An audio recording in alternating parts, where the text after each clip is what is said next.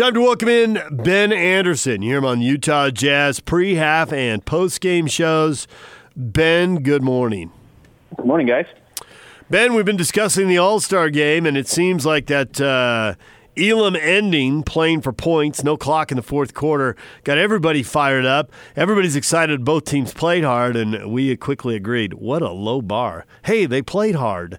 But whatever, it created more excitement, and that's a positive. Absolutely, and the truth is we don't ever get that many true superstars and future Hall of Famers on the floor playing hard against one another. You know, at the U.S. Olympic trials, they're not playing that hard. And then when you're playing in the Olympics or the FIBA World Cup, you just don't actually see that many stars on the floor. There's a couple of NBA players, and, Team USA is all NBA players, but even the best international teams, whether it's Spain or France, usually have maybe 4 guys. So to have 24 of the best players in the world playing hard against one another, even if it's for an untimed 24-point quarter, that is unique, and that's pretty fun to see. Well, yeah, I think that right there, man. LeBron, you got the MVPs, the titles, the Olympics. Now he's got the 2020 All-Star. Man, that ranks right there with some of the greatest accomplishments, right? Maybe. I don't know how highly those rank, but Kawhi was certainly very happy to win the Kobe Bryant Award, and I do think adding that name to it does mean something to those players, especially in light of his passing being so recent. But I think that's something that's going to matter for a long time. I do wonder if coaches aren't going to want to see their players playing in games like that. I'm sure, even though Nick Nurse was the coach, he wasn't dying to see a player like Kyle Lowry getting ready for a playoff run, taking charges against Kawhi Leonard, who's just an enormous person. So in some sense, it's fun. There honestly may be some pushback from the league that they don't want their guys playing that hard in an exhibition game. Ben Anderson joined us here on 97.5 and 1280 The Zone. So looking ahead to the rest of the season, USA Today ranking all the teams, and they put them in tiers. And they have the Jazz in the second tier. We can be this year's Raptors. And they rank them 8th. And they say, I almost put them in the next tier, but that's insulting to a team that figured it all out after a disastrous start, followed it up with a 5-game losing streak, and entered the break having won 4 in a row against tough opponents. They are underrated. Do you buy all of that? And if not, what part don't you buy? I buy all of it. I don't know if I'd say they had a disastrous start. I mean, they were never below 500 this year, and it's a brand new team, and they were trying to work a bunch of players in, so I might disagree with that aspect. Also, I think 8 is probably too low. I would buy the Bucks. I would buy the Clippers and the Lakers being better than the Jazz, and I guess you could probably make an argument for the Denver Nuggets. Then I have a hard time believing that anyone else really is significantly better than the Jazz, whether that's the 76ers or whether that's Boston or anyone else in the Western Conference right now. I think the Jazz are right in that conversation around maybe 5, maybe 6, and I think 8 probably puts them a little bit too low. I think it's important for the Jazz as they head into the postseason to just be consistent, to not get to where they won 19 of 21, and then all of a sudden they lose 5 in a row, and then they come back and win 4 in a row. To me, these 28 games, whatever it might be, the record is what it'll be. Obviously, I want to see them have a form of consistency, so everybody really knows their roles, because they've changed it up a little bit with Conley coming back and O'Neal coming off the bench, and then what do they do in the backup center spot and how all that is working. So that's what I'm looking for, to be completely set as much as they can possibly be. Maybe completely is the wrong word, but to be set as much as they could possibly be going in the postseason, because I think that gives them the best chance to win. How would you look at that? Yeah, I agree. You don't want to see any more 5-game losing streaks. Even if, let's say, at the end of these 28 games, let's say you go 18 and 10. You don't want to have it be, okay, you won 10 games in a row and 8 games in a row, and then you had a 10-game losing streak, or, a stretch like that. I think you want to see, maybe a 3-game losing streak at the longest, because I think this team starts to buy into what their recent record is. They start to believe that's who they are. So when they lose 5 in a row, they get down. And when they win 19 of 21, they're really, up and feel like they're unbeatable. And I'm sure some of that's natural, but you want to limit those long losing streaks, because you don't want this team to start to feel, A, that how young they are truly with their young leaders, and then B, that, hey, this is a hole they can't dig themselves out of.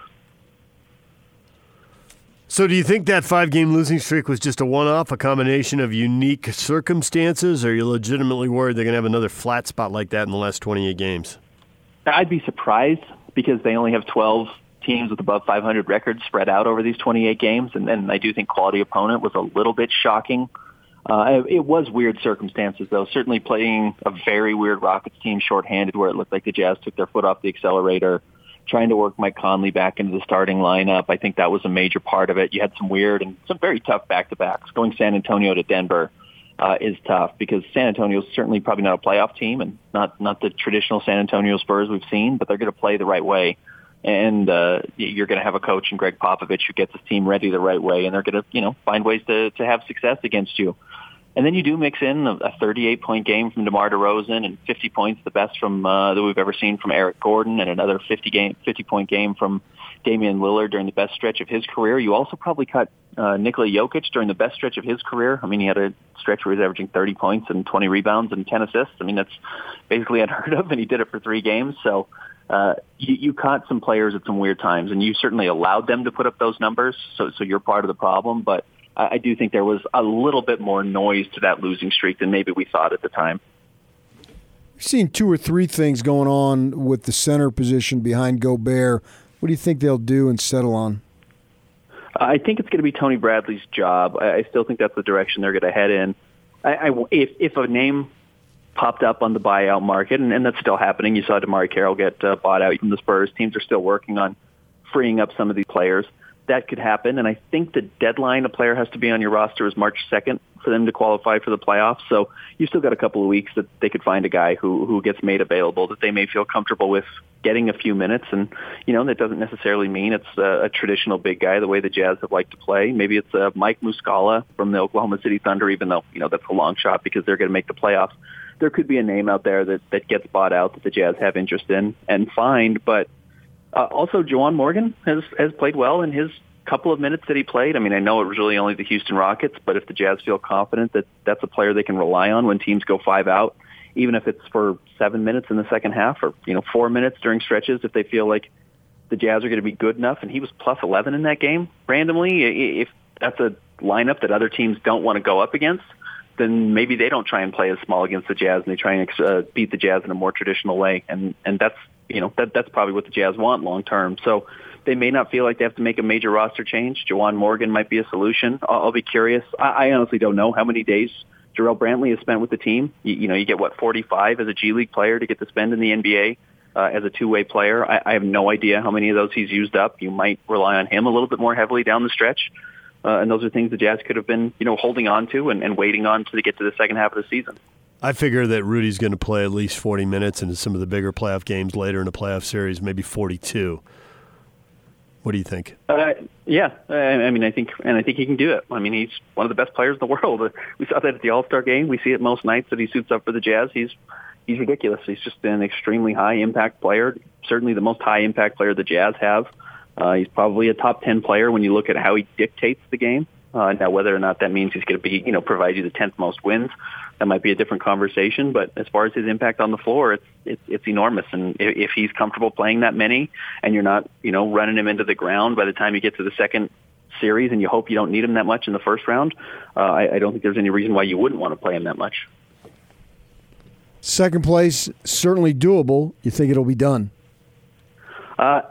Probably not, but I do think that target is getting into that 2-3 spot. So worst case scenario, at least you get to avoid the Los Angeles Lakers in the second round. And best case scenario, you hope it's you and Denver in that 2 and 3 spot. And then the Los Angeles Clippers fall to the 4-5 matchup, whether they're 4 or 5, and have to play, the Houston Rockets in the first round and then have to play the Lakers in the second round. I think that's probably the dream scenario for the Jazz. And if you get to 2, you're probably playing the Dallas Mavericks, and that might be the Jazz best matchup. I mean, we've seen the Thunder and Chris Paul give the Jazz problems. We know the Memphis Grizzlies have given the Jazz problems at time, even the New Orleans Pelicans, though I kind of don't think they're going to make that push. They've given the Jazz problems. Portland's given the Jazz issues. Dallas is the team the Jazz are perfect against so far this year, and I know they caught him without Luka Doncic at one point and were still hard, but I think they like that they can attack Kristaps Porzingis pretty much every trip down the floor. Do the Clippers match up so well with the Lakers that they will actually embrace the fourth spot and just rest guys and do the whole let's get everybody healthy and then keep everybody healthy and just sit guys and be content with the 4-5, or is that crazy? No, I don't think that's actually all that crazy. And, we'll have to keep an eye on what Paul George's hamstring injury looks like. I mean, 20 games is what Mike Conley lost. Now, I know he didn't have the All-Star break in there, and that's about 10 days that Paul George is getting the advantage of, and I have no idea the level of Paul George's hamstring strain compared to what Mike Conley was dealing with, but they've already been extremely cautious with Paul George, so there's a realistic chance he could lose 10 or 15 games here. And if that's the case, that's good for the Jazz because they probably do slip back to that 4 seed because I think they're still going to try and take some days off for Kawhi Leonard. I don't think he plays every game in this stretch run, and that would be certainly helpful for the Jazz. And if it's still not 100%, we know how fickle hamstrings are. Maybe it impacts them in the playoffs as well. So I do think there's a chance that injury ends up being a little bit bigger than we expect. Do you think it's best for the Jazz to have everything offensively at the end of games run through Donovan or just see what the situation dictates? I think you have to see what the situation dictates. I mean, Donovan Mitchell, I think, is still your best offensive creator and has certainly found a little bit of a clutch gene. I mean, I think he's hit some huge shots, even when he's had really bad nights recently. I mean, even against Dallas, I thought he hit some big shots late. He's played well, and I think that's a good sign that even when he's not playing his best basketball through the first 3 quarters or even 3.5 quarters, he's tend to have found ways to put it together. He really was good against the Houston Rockets in those final 6 minutes as well. So I think that's a good sign. And yes, you want him to touch the ball probably every trip up the floor in some sense, just because you have to put your best wing defender on him. And that's going to be helpful for all the rest of the guys on the roster. But, I mean, Bojan Bogdanovic has hit a number of clutch shots, and Quinn Snyder early in the season talked about what his clutch numbers are. I mean, when games are close and it's late, Bojan Bogdanovic really doesn't miss a whole lot of shots. He also has an ability to get to the mid-range and make good shots there, which is really important. And I bet we see a really good Mike Conley down the stretch as well. I know he missed the last 2 games with an illness, but I thought he played well once he got put back in the starting lineup over that 4-game stretch. He looked better off the dribble, and I think we'd seen at any point this season. And playoffs, you have to be able to isolate, and you have to be able to win a one-on-one matchup, and I think Mike Conley can probably still do that. 5 home games to open this up. How many of them do you think they're going to win? Spurs and Rockets back-to-back, and then the Suns, the Celtics, and Wizards, and none of those are back-to-back. You're going to pick 4-1 or 5-0, aren't you? Which one? I think 4-1 would be really successful. 3-2 is certainly a possibility, and I hope that's not the case. I wouldn't expect the team to go 5-0 against that stretch. I mean, those back-to-back games to start are tough. You know, it's just going to be really hard to go San Antonio, Houston, even though you get to sleep in your own bed. That's going to be a really tough back-to-back. But 4-1 probably isn't terribly unrealistic. I'll be curious how well they match up against Boston. Boston has a lot of those big wings that can create plays that the Jazz have struggled with at times this season, which every team struggles with, but they don't really have a good defender for those matchups, and they've got a couple of guys that can do it in Jason Tatum and Jaylen Brown, so that might be a really tough matchup for the Jazz. And we'll see them twice before the end of the season. If you're watching the Jazz this year, you get to see them 2 more times. So that would probably be the game I'm circling, but Houston seems to be a wild card every time you play them. He just, sometimes you can hang around and beat them, and James Harden's going to go 2 of 12 from the 3-point line, and you'll be all right.